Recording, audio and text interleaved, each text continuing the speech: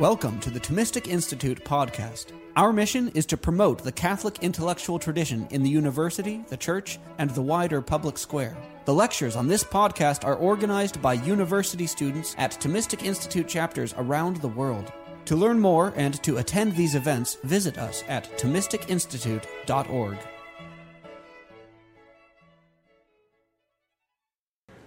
Thank you all for the warm introductions. First, I want to thank David and all the students who are leaders here in this chapter of the Thomistic Institute for inviting me this evening to talk about a topic that is very, very dear to me.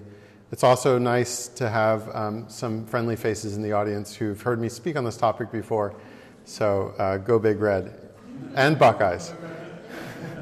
The title of tonight's lecture is The Beautiful and the Sublime, How to Make Art That Leads to God. For the purposes of tonight's talk, I want to acknowledge that there are many alternative theories about aesthetics. Does anyone know, show of hands, who knows what I mean when I say aesthetics? Okay, not everyone. Okay, so just to be clear where we are, take the pulse. So aesthetics is the philosophical study of beauty, and there are both modern and contemporary theories that we're just not going to get into tonight because this is a Thomistic Institute chapter, so I'm going to present my thoughts at least, drawn from the work of St. Thomas Aquinas. And I don't think it's out of order for me to spend the majority of our time talking about what St. Thomas Aquinas might say about this, about the beautiful, the sublime, and about art. At the same time, I should acknowledge just openly that if you want to dive deeper into this topic, that St. Thomas Aquinas, while he wrote many things in the many volumes, he never wrote a formal treatise on the subject that I'm about to present.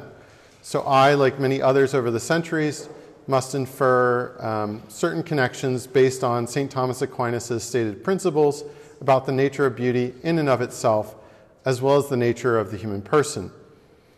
So between the beautiful and the sublime, let us begin tonight with the beautiful, since this is something with which we all might feel more comfortable with. We can more readily understand what the beautiful is, perhaps I would venture to guess, than the sublime. So let's talk about the beautiful, and then we will cover the sublime, because while they sometimes can connect, not always are synonymous. There are two key passages about beauty in the Summa Theologiae. It makes an early appearance in the first part, at question 5 on goodness in general. And so here, if you're familiar with the Summa, and again, if you're not familiar with the Summa, as David said, there's a reading club, so please join that. In the early parts of the Summa, St. Thomas Aquinas is talking about the question of God fundamentally. And so here's the pertinent passage on the nature of the good. Beauty and goodness in a thing are identical fundamentally, for they are based upon the same thing, namely the form. And consequently, goodness is praised as beauty. And there's a deeper issue at hand here of what are called the transcendentals. Sometimes you hear this in Catholic speak of goodness, truth, and beauty. Of course, those who are like diehard Thomists are like, beauty, question mark on that. Res, which is thingness, is also a transcendental if we look in early Aquinas. So is unity, which I think is the most forgotten transcendental. But one of the principles that Thomas lays out is that, ultimately, we're talking about different aspects of the same thing. So here, beauty and goodness, right, are related.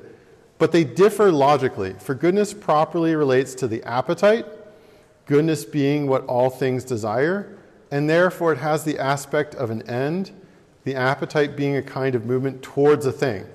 On the other hand, beauty relates to the cognitive faculty, for beautiful things are those which please when seen. Hence, beauty consists in due proportion. For the senses delight in things duly proportioned, as in what is after their own kind, because even sense is a sort of reason, just as every cognitive faculty. Now, since knowledge is by assimilation, and similarity relates to form, beauty properly belongs to the nature of a formal cause. And if you didn't understand all of that, that's okay, that's what the rest of this talk is about. Yeah, I see a hand over there. But also, I very helpfully put things in bold, underline, and all caps. So if you weren't sure about what to pay attention to, all right, beauty consists in due proportion. All right, beauty consists in due proportion. Among the lost books in antiquity, while we're talking about due proportion, I kind of want to just acknowledge that, again, as a classicist, there are a lot of lost books, and what do you wish that had been preserved, right? If there's one book that would have helped understand Aquinas, I feel like it would be St. Augustine's early treatise. He wrote a treatise called De Apto et Pulchritudine, which is just Latin for on the fitting and on the beautiful, which, if we still had it, would perhaps be an interesting bridge between what I'm going to discuss here tonight, between ideas of ancient literary criticism and Christian aesthetics as found in St. Thomas Aquinas. So yes, Augustine wrote it before his conversion, so before he was actually a Catholic, but the thoughts reverberate in later commentaries we find in his on the Psalms and elsewhere in St. Augustine in his other sermons on Scripture. Right? So we get glimpses of Augustine on beauty, but nothing like what that sustained treatise must have been. So, okay, that's a woulda, shoulda, coulda. That's great. We can leave it aside. It's one of those, if any of you great OSU kids builds a time machine, you know it's a yank for me. Go to the end of the 4th century, ask the local Roman bookseller for De Apto et Pulchritudine, grab that, and then come back. All right. So in the first part of the Summa, Aquinas touches on beauty as a foil then, right, to explain that goodness is a final cause, and pertains to a final cause. And we incidentally see that beauty pertains to the formal cause. So in case there's anyone in the audience who needs a review, a thing can be said to have 4 causes, right? Is there anyone who needs a review of the 4 causes? Yes. My friend, Adidas over there, you're great. It's fantastic. So we have 4 causes. This comes from Aristotle, but continues on to Aquinas, where it's said that a thing could have 4 causes. There's material, efficient, formal, and final. And I'm going to take the clicker that I'm holding in my hand, right? It gets complicated and messy when it's things that humans didn't make. So we're going to talk about something man-made, right? This clicker, okay? It has a material cause. It's plastic and silicone, and the warning sign on the back tells me the batteries have some, acids and other things that I certainly don't want to expose myself to. There's lots of stuff, right? Chemicals and molecules and atoms that compose the clicker, right? It has an efficient cause. The efficient just means the person who made it, who designed it, right? Who patented the clicker, the people who harvested the resources. Again, there doesn't have to be one artisanal clicker, right? Again, a clicker requires hundreds, if not thousands, if not tens of thousands of people to make, right? From people who, again, talking about 2023 and the environment, Pope Francis recently released another encyclical reminding us that we need to treat the earth better. Well, this clicker exists because we've strip mined, various, heavy earth minerals from China or Africa or wherever it is. There's just the reality of thousands of people go in to make the clicker. There's not one efficient cause. I mean, if any of you are looking for a future job, maybe that's what you can do. You can go out. What's the name of the main street here? What is it? High Street. You can go out on High Street, buy yourself a nice little strip on the mall, and sell artisanal clickers, and then you can be the one efficient cause of the clicker. But for most things, there's going to be multiple people. So we've done material, we've done efficient, and then we have a formal cause, right? There's a formal cause for the clicker, and that relates to the fact that this clicker is black, this clicker is of a certain shape, this clicker is of a certain size. I don't think the color of the clicker really, is going to make or break it. If this clicker was maybe 1 millimeter in size, then there might be a problem in the formal cause of the clicker, right? Because a human being is not going to be able to operate a clicker that's only 1 millimeter in size. The same thing if the formal cause of the clicker, if the clicker was the size of this entire room, that might not be the most optimal size for a clicker. So they have a certain size and weight. It's ergonomic. It's meant to fit in my hand. It has a nice formal cause. One might almost say it's beautiful, but I'm not going to. And then it has a final cause, right?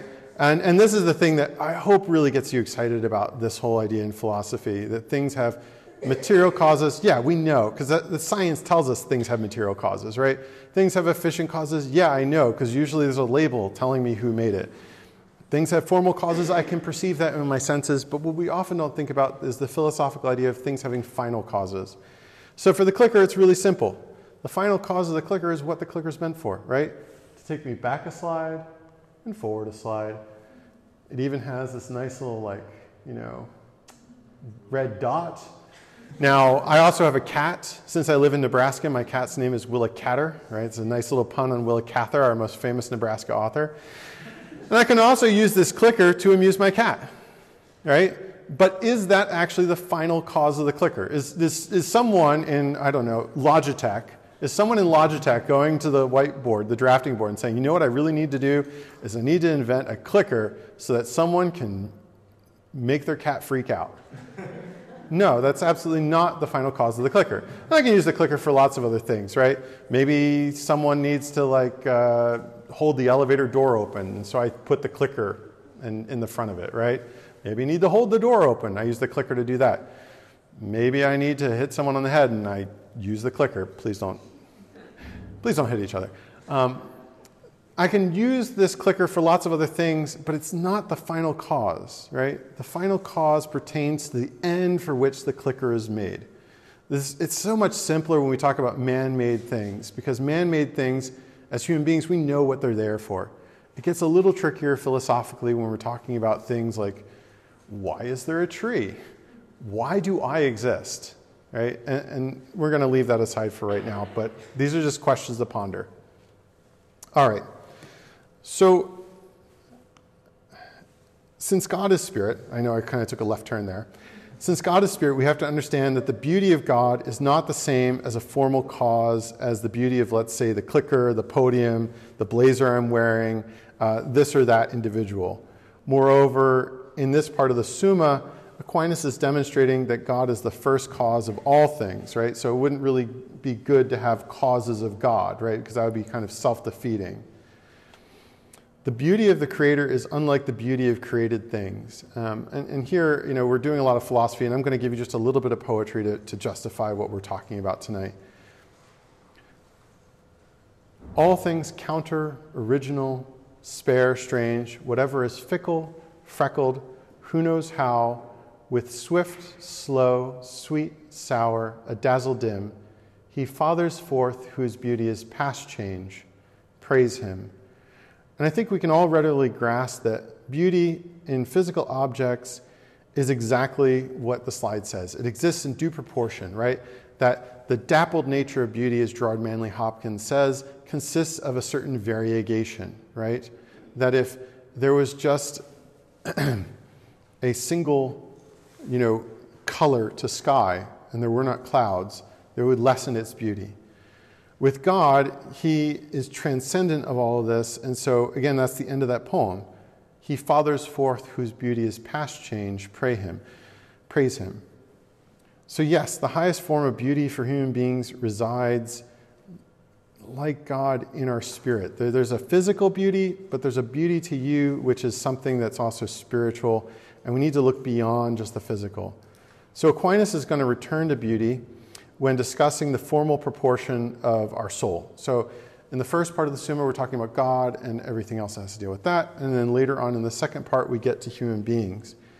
So he's going to hone in this according to a particular virtue, right? So beauty in the soul, Aquinas is going to say, belongs to one of the many virtues that we have. And I'm just going to tell you, it's honesty. I know it's a strange thing to think about. The moral, intellectual beauty that resides inside of you relates to what we talk about when we talk about honesty. In the second part of the Summa, right? Again, this is all the reasons you guys want to read Aquinas, right? Because there's second parts, right? Thomas reviews honesty, which paradoxically is synonymous with virtue and a subset of temperance, right? So those of you who went to Catholic school, hopefully at least you know some of those virtues, right? So fortitude, prudence, justice, temperance, right?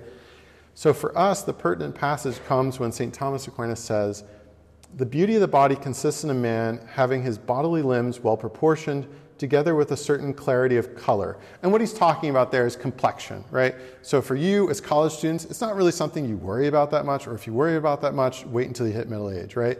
Your complexion is going to fade. You're going to lose a certain clarity of color, right, as age hits you, right? And that's part of beauty, is that complexion. On like manner, spiritual beauty consists in a man's conduct or actions being well proportioned in respect to the spiritual clarity of reason. Now, this is what is meant by honesty, which we have stated to be the same as virtue. And it is virtue that moderates according to reason all that is connected with man. Wherefore, honesty is the same as spiritual beauty. Hence, Augustine says, by honesty I mean intelligible beauty, which we properly designate as spiritual. And I guess, this is pretty far from what you thought you might have been coming to this talk to hear, right? The subject of the talk is beautiful and sublime in art that leads us to God, but I'm going to start here with you, the human person, right? You and the beauty of you is not to be praised in the same way as the beauty of most things that exist as bodies, right? To talk about the beauty of a horse or the beauty of the sky or to talk about the beauty of fish as they swim, right, is not the same as you, because you possess a beauty which is closer to the true source and font of all beauty, which is God himself. And the closer part of that image is going to be spiritual. And so, again, if any of you are feeling on campus, and again, we live in this world of Instagram and everything else, if any of you are feeling in some way that, oh gosh, like I need to possess a beauty which is physical, let me tell you that Aquinas is here to say no, that for the proper human being understanding of it, yes, there is a certain proportionality and complexion and everything like that. We can admire that, yes, there is a goodness to the beauty of your body, but the greater beauty inside of you is this spiritual, intellectual beauty, right? And out of that, and the capacity that comes from that, we produce art. Not only like God do we possess spirit, but like God we can create. Now, unlike God, we don't create out of nothing. It takes a lot of hard work and takes a lot of stuff that he's given us, but we cooperate with him in creating things. But we also have to work with beauty. So here's a fifth way into the talk, and I've given you space to look at this and to think about it a little bit. But when it comes to poetry, literature, and beauty, I think things got very, very interesting with what Aquinas is doing.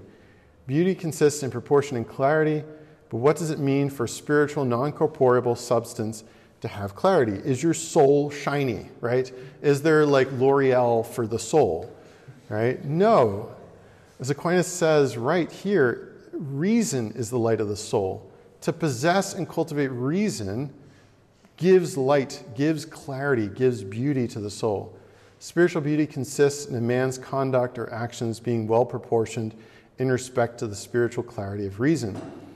Honesty is beautiful. In fact, honesty is more beautiful than just about any physical object because the source of its beauty is closer to God, the source of all beauty.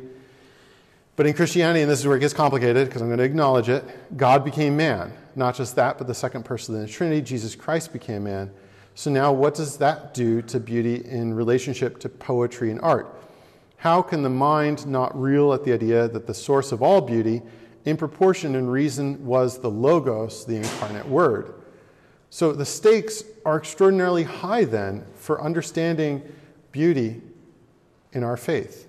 For what other endeavor do we pursue where we try to put measure, proportion, and clarity into our words, right? So if we're imitating the Word, where else in words do we look for measure, proportion, clarity, beauty than in poetry, in literature, and in art? So it's my job to basically wreck, at this point in the lecture, everything that I've just talked about and introduce the sublime. So I'm going to muddle it up. As we make the distinction between the beautiful and the sublime in art, I think it'll be helpful to bring in some examples. So let me start with an invocation taken from the great poet Dante. It appears right in the beginning of his Paradiso. So it is my assumption that it would seem fitting to discuss the Paradiso when talking about the beautiful and the sublime, because the Paradiso, as the third part of Dante's Divine Comedy, would be all about light and ethereal beatitude that belong in heaven. So here I have two pictures, right? Here, Paradiso. here, Inferno, right? So when we think about the beautiful and the sublime, our minds probably think about this picture of, this is the prints by Gustave Doré of the Divine Comedy. This is a 19th century print. On the left, we have a scene from Canto 28 of the Inferno where Bertrand de Born speaks while holding up his decapitated head among the heaps of corpses dismembered by demons. On the right, we have Canto 31 of the Paradiso as Dante approaches the beatific vision, right? And so we're going to talk about the sublime, but for a second, let's talk about what's beautiful, right? On the right, there's proportion, there's harmony, right? There's clarity, there's a certain light and radiance. On the left, that is not the proportion of where a head is supposed to be, right? And so it's an artwork, and so this is the thing you have to wrap your mind around, okay? So if you saw someone holding their head in their hand and the head was not attached to the neck, that would not be beautiful, okay? But I'm going to make an argument, stick with me, that there can be moments of beauty in describing things that aren't beautiful. So it's my hope that we're going to ponder these questions and we're going to take our assumptions about what's beautiful and what's ugly, what's sublime and lofty and what's low down and crass, and just upend them. So here at the beginning of the Paradiso, we find Dante invoking Apollo and saying, "O good Apollo, for this last labor, make me a vessel worthy of the gift of your beloved laurel. Up to this point, one peak of Mount Parnassus has been enough, but now I need them both in order to confront the struggle that awaits. Enter my breast and breathe in me, as when you drew out Marsyas out from the sheathing of his limbs." So Christ is invoked here under the guise of Apollo, the god of sun, light, reason. That's great. That all checks out. This is beautiful. This is sublime. The peaks of Parnassus, mountains, sublime, right? Beautiful. They're where the muses sing. Beautiful, sublime. They inspire poets. They give us lofty images, both literal and metaphorical. But then we have this odd bit about Marsyas, right? Are there any classics majors lurking here who know who he is? No, good. Okay, great. The glory can all be mine. For those unfamiliar with the myth, the locus classicus, which is just a pretentious way as classicists have of saying the place where everyone goes to. It's the equivalent of the Wikipedia entry. The locus classicus at the time of Dante would have been the contest between Apollo and Marsyas in Book 6 of Ovid's Metamorphoses. For the crime of having challenged the god Apollo to a playing contest, a music contest, Marsyas was flayed alive, right? We know what that is, yes? Okay, that's horrific. You're removing all the skin from the body. Very strange and violent image to begin your description of paradise, right? It's not like most of us are sitting in the chapel meditating, okay, guardian angel, like help me here. I really want to get to heaven. I really want Jesus to take all the skin off of my body and transport. No, that's not what we think, right? This is a really strange, violent image, right? This is not what you ask for, right? It's not beautiful. To remove someone's epidermis will improve neither the proportion of the body, and it will not brighten your complexion. Just guaranteed. This is not a face mask treatment that you ever want to try. And yet as metaphor for the poet who dares to outdo the word with his words, I will argue that this is a beautiful and sublime turn of phrase. So before we return to how this is sublime, I want to give you guys a sense of a definition of the sublime. I've not sort of laid out the term. The term is a Latinate form of the Greek word tohupsos, which was the subject of the 1st century AD treatise ascribed to Longinus, commonly called today On the Sublime, right? So there's literally a book called On the Sublime. You can read it. It's great, if you're into that thing. The Greek refers to those qualities which make literature high or lofty. I prefer the Latin because it has the additional image of taking us up and beyond some imaginary barrier that separates the earth and the heavens. In fact, it's what I think of here. I think, for example, this image from Camille Flammarion. This is of the Greek philosopher Empedocles breaking the crystal barrier that separates Earth's atmosphere from the inner heaven. right? The sublime is a kind of greatness, right? So when we talk about the sublime in art, and if you read more Aquinas, please go to his sections on magnificence, magnanimity, generosity. All of these will help. We don't have time for them today, but let's just say that it is a kind of greatness, right? But the greatness is not about just mere quantity, right? It's not just a stacking up, right? It exceeds boundaries. It transports the viewer out of himself or herself. Some art is so great that it reaches cruising altitude, and some art is sublime, and it reaches terminal velocity, and it rockets you out of planetary orbit, out into the stars and the heavens. And I think that we know this thing, right? Most art kind of is like that fix that most commercialized art does, right? Next episode, right? Cliffhanger, right? We just want to give you enough of something good so that you keep coming back and watching our commercials. Sorry, I'm being very cynical here, and I apologize. But I mean, come on. And on the other hand, there's that art which is selfless, is not utilitarian, right? Some art exists to sell you product. Some art exists in and for itself and is real art, right? And that art can transport us, right? If we had time for a course on poets, on poetry, I would argue that Pseudo-Longinus did not come up with this concept on his own. He stands at an end of a long tradition of thought going back to Hellenistic Alexandria. There, the idea in Greek of leptotes, or refinement, can be found in poets like Callimachus and Theocritus, as well as in scholastic commentaries that developed a sophisticated, coded vocabulary to describe their approbation and dissatisfaction with turns of phrases of poets ranging from Homer and Hesiod to Pindar. Yes, you notice that I dropped Pindar there, which is an excuse for more people to read my doctoral work on Pindar. I've just made this utilitarian. I'm so sorry. And Greek tragedy. Debate continued in commentaries and inside poetry in both Greek and Latin authors. However, Pseudo-Longinus gives our only extant handbook devoted to the topic and the category of the sublime. However, implicitly present in aesthetic debate in late antiquity and the Middle Ages, this idea did not reemerge as a focused subject of philosophical consideration until the republication of Pseudo-Longinus in 1554. Even after this, the idea of the sublime, it took another century before the concept came to the forefront of aesthetic. And again, aesthetic is philosophical concepts about the ideas of beauty and art, right? Before it comes to the forefront of philosophical aesthetic ideas during the Baroque with the 1674 translation into French by Bouillot.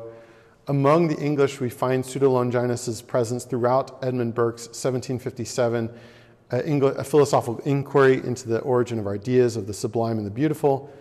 And less than a decade later, we see Pseudo-Longinus back on the continent in Immanuel Kant's Observation on the Feeling of the Beautiful and the Sublime in 1764. I know you are all taking furious notes at this point, but for those who go back and listen to the podcast, you actually want to get into what's going on here. There are other ideas, and I think it's interesting to say which one actually rings true with reality. Does Aquinas and the ancients ring true with reality, or do these moderns and contemporaries do? Again, I would argue that there's something really real at stake that's fundamental both to God and human nature to understand here, so I think it's worth looking at. For Pseudo-Longinus, there are 5 means of achieving the sublime in literature. So is there anyone who is an artist who again, I'm not trying to out you in terms of a slam poetry contest after this lecture, but maybe we can do that. So poetry, drawing, music. Is anyone somewhat artistically inclined? Okay, a few begrudging hands, right? Look, this just goes to show the damage that has been done by streaming platforms for music and everything else. Recover your heritage. You are makers of art, made in the image of God who created this world. Okay? So go out and make art. Stop listening to mass manufactured art and thinking that it's so much more enjoyable to sing with friends. Sorry, I just had to put a plug in there. But if you want to sing with friends and you want to make something new and beautiful, this is how you do it. Longinus tells us, right? There are 5 things that you have to do, right? Again, for 4 easy payments of $49.99, you too can make the sublime. So the first two arise through the natural genius of the writer, right? So there's some things that you have to, according to Longinus, possess just as a God-given gift, right? Or what we would say the Spirit has given you, right? And there are three things that can be cultivated and acquired as a form of art, or what we call, again, the fancy Greek word for art, techne, right? You get the word technology from this. So if you feel like you have the first two, great. That means you're a Homer, you're a Dante, you're a John Milton, you're a Michelangelo, you're a Raphael. Fantastic. If you don't have the first two, you can still achieve something great with these arts that you can practice on a human level.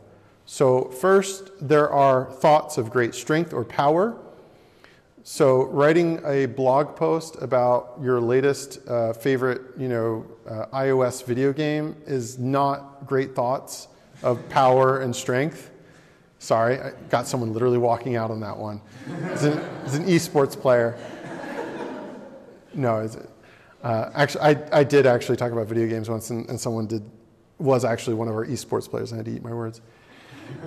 Second, there's the presence of vehement and enthusiastic passion, right? So that is, this passion means that you have, so the Greek, and again, I didn't study Greek for over 20 years to just drop it in there. My mom would be proud.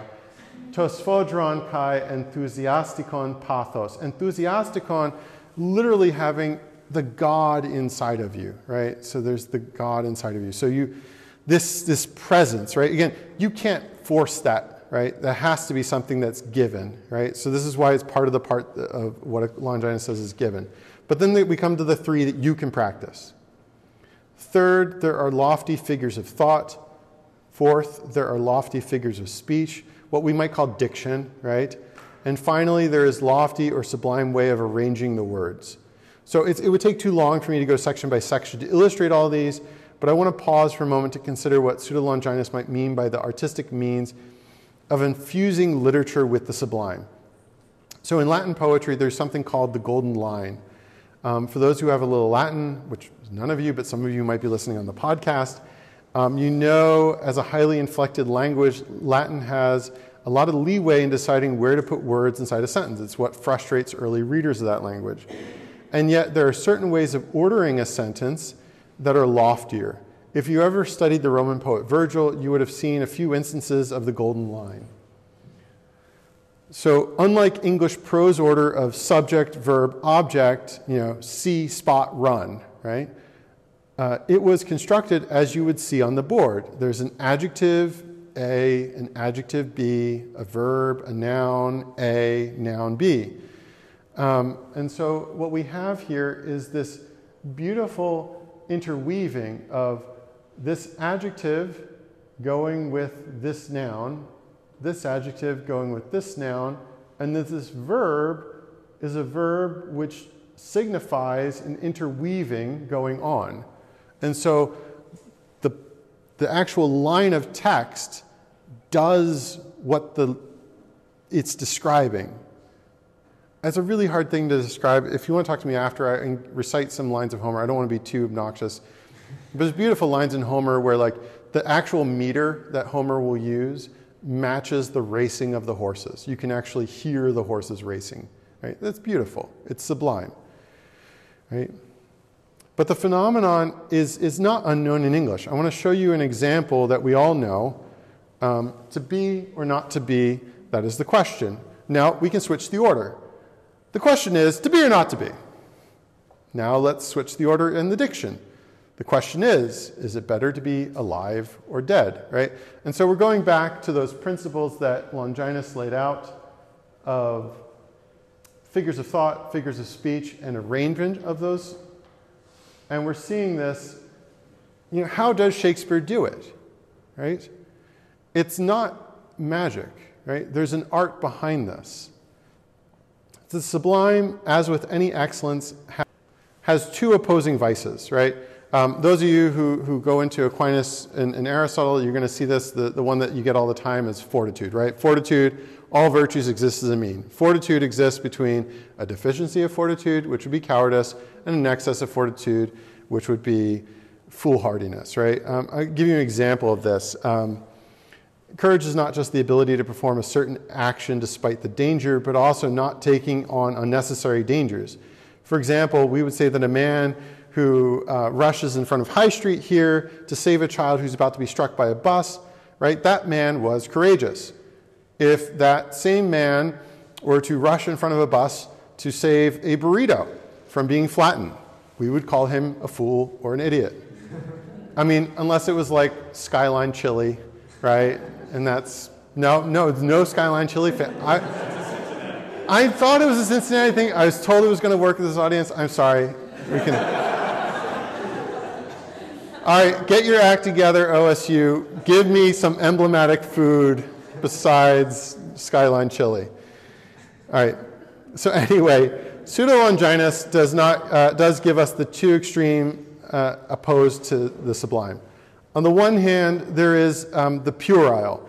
For those who didn't take Latin, puerile comes from the Latin word for puer, or a boy. So we might call this boyishness or immaturity. As he characterizes it, immaturity comes from hasty or ill-considered ways of constructing the thought. I would say that the No Fear Shakespeare version of "the question is it better to be alive or dead?" is a great example of this deficiency, right? It's what we call puerility, right? I'm teaching Hamlet right now in a great books class on campus, and this is the question, right? Can you reduce to be or not to be, that is the question, to just, should I kill myself? No, there's so much more contained in that thought, in that construction than that, right? And so it would be puerile or childish to reduce it to that. On the other hand, the Sublime can also be missed by an excess. And this is those who are like, art school wannabes, you got the beret on your head or whatever it is, and just so angsty, right? And you take on a certain pomposity, and you conflate that with sublimity, right? So Pseudo-Longinus calls this the tumid or the swollen, right? That is, you might equally imagine myself butchering the sublimity of Shakespeare by saying, forsooth, to be or not to be, hence the query, right? I'm just literally just getting the thesaurus out and looking for any word that is more syllables than the word I could have used, right? So hopefully this gives you a clear idea of what I mean by the Sublime in syntax, right? Greatness doesn't come by just piling things on, and greatness certainly can't be achieved by not daring. It's a Goldilocks principle. Now, as you can see in this diagram, it's not exactly clear with the Sublime or with any virtue where the exact demarcation is as a general principle. I like to think of it more of as a bell curve, that you can say there are certain angles where, moments where you've kind of crossed the line, right? And so that can be seen, better represented as a bell curve, I would say. I want to pause and make a suggestion that what's at stake in understanding the beautiful and the sublime here in art. If Dante were a painter or a sculptor rather than the poet, the images that he presents of Apollo flaying Marsyas alive might arguably not be sublime, might not be beautiful. Right? Again, it's about knowing your art and what it can achieve. But the effect here is to transport us out of what we know. Sometimes the book is better than the movie because they're two different kinds of media, right? It's a rather odd thing for a metaphor to do, to return to Dante. It's an odd thing for a metaphor to do. Most of us, when you're taught what metaphors do, you're taught that metaphors take something that's unknown and bring in something known in order to explain it. But Dante here is taking you into paradise, into heaven, to see God, something that he and no one else has seen, no mortal man, right? So what he does then is give you this metaphor that is something even more unknown. I would dare say none of us know what it's like to be flayed alive. But we do have skin, we do know pain. And so he gives us this striking metaphor to show you what he's trying to do. He's trying to rouse you out of all sensible knowledge into exploring the spiritual realities of paradise. The point of the metaphor is to inspire, and this is an important idea, wonder. Wonder, which, as St. Thomas Aquinas says, is the first step along the pursuit of wisdom. Wonder does not come from something known and commonplace. unless perhaps we see that thing that we thought we knew in a new light for the first time and realize that we never really knew it.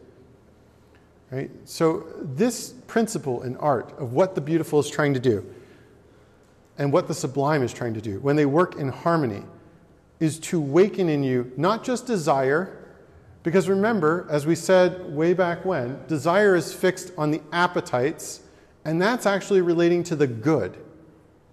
Right? And this is the confused world that we live in, right? Where we create objects of beauty and we turn them into things that are meant to spur on desire. Think of like movies and television shows and video games and pornography and everything else, right? We've taken something that should be an object for the cognitive faculty, the appreciation of the beautiful, and we've reduced it to something that incites desire. And then we've turned the good, which just be something that we have an appetite for. This food is good. I don't need to worry about whether or not this food is good. My appetites take care of that. There's no cognitive faculty necessary to realize that this food is good. Yes, there can be practical prudence involved in it, and there can be speculative ideas of this food is good for my health, and practical ideas of it's better for me to eat in this restaurant and not that restaurant. But to sense that the food is good is just an appetitive response. To understand the beautiful requires the faculty of the mind, requires your intelligence. It calls you to something greater. And this path that art has is something that makes it a friend of philosophy. We start with desire. All of us have desire, but most of us live in this confused, fallen world where secondary desires. No one is born with a desire for an iPhone. No one's born with watching a desire for the next episode on Netflix, right? So we have to awaken you with sublime, the shocking, into realizing the deeper desires that God has implanted in you from the beginning. Desires of knowledge, desires ultimately that rest in wisdom, right? Which is knowledge of God. And so today, I don't have time for it, and we can talk about it in Q&A. What we've done for this in terms of artwork is truly just go out and be controversial and say it's horrendous, right? But before I say goodbye, I want to leave you with one last example of something that is good, that is true, is beautiful, and is sublime. And it's a blending of Chaucer and Dante. In the very last stanza of Geoffrey Chaucer's Troilus and Cressida, Chaucer draws on Canto 4 of Dante's Paradiso, and he says, "Then 1 and 2 and 3, eternal unlive, that reignest I in 3 and 2 and 1, uncircumscript, and all was circumscribed, us from visible and invisible foon defend, and to thy mercy ever shun. So make us, Jesus, for thy mercy deign, for love of maid and mother thine benign. Amen." Now look, just because I have chosen this example from Chaucer, it doesn't mean that there aren't true, good, beautiful things being made today, right? But this is what I know, and so this is what I present to you. Yet I would dare say it's very hard to match these great ones. Ones like Dante, who talk about what motivates the authors and what motivates the world, right? Dante, in the very end of the Paradiso, says, right, the love that moves the sun and all the other stars. So hopefully at this point in the lecture, I've avoided kind of most of my inclinations to boyish scurrility and jokes. But I fear if I take any much longer, I'm going to overshoot the mark. And instead of inspiring you, I'm going to give you not the sublime sense of wonder, but the tumid sense of the need to sleep. So it's my hope that, like Chaucer and Dante, while I may discuss the crass and the not beautiful with you, I may have pointed you just to a few ways that you can look for the beautiful and the sublime in life and in art. Thank you. Thanks for listening to this lecture on the Thomistic Institute podcast. The generosity of people like you makes this podcast possible. If you enjoy these talks, please consider showing your support at www.thomisticinstitute.org/donate. Your donation of even $1 helps us reach more college students and many others with the powerful truths of the faith, and it ensures that we can keep publishing top-notch lectures on this podcast. Thanks a lot.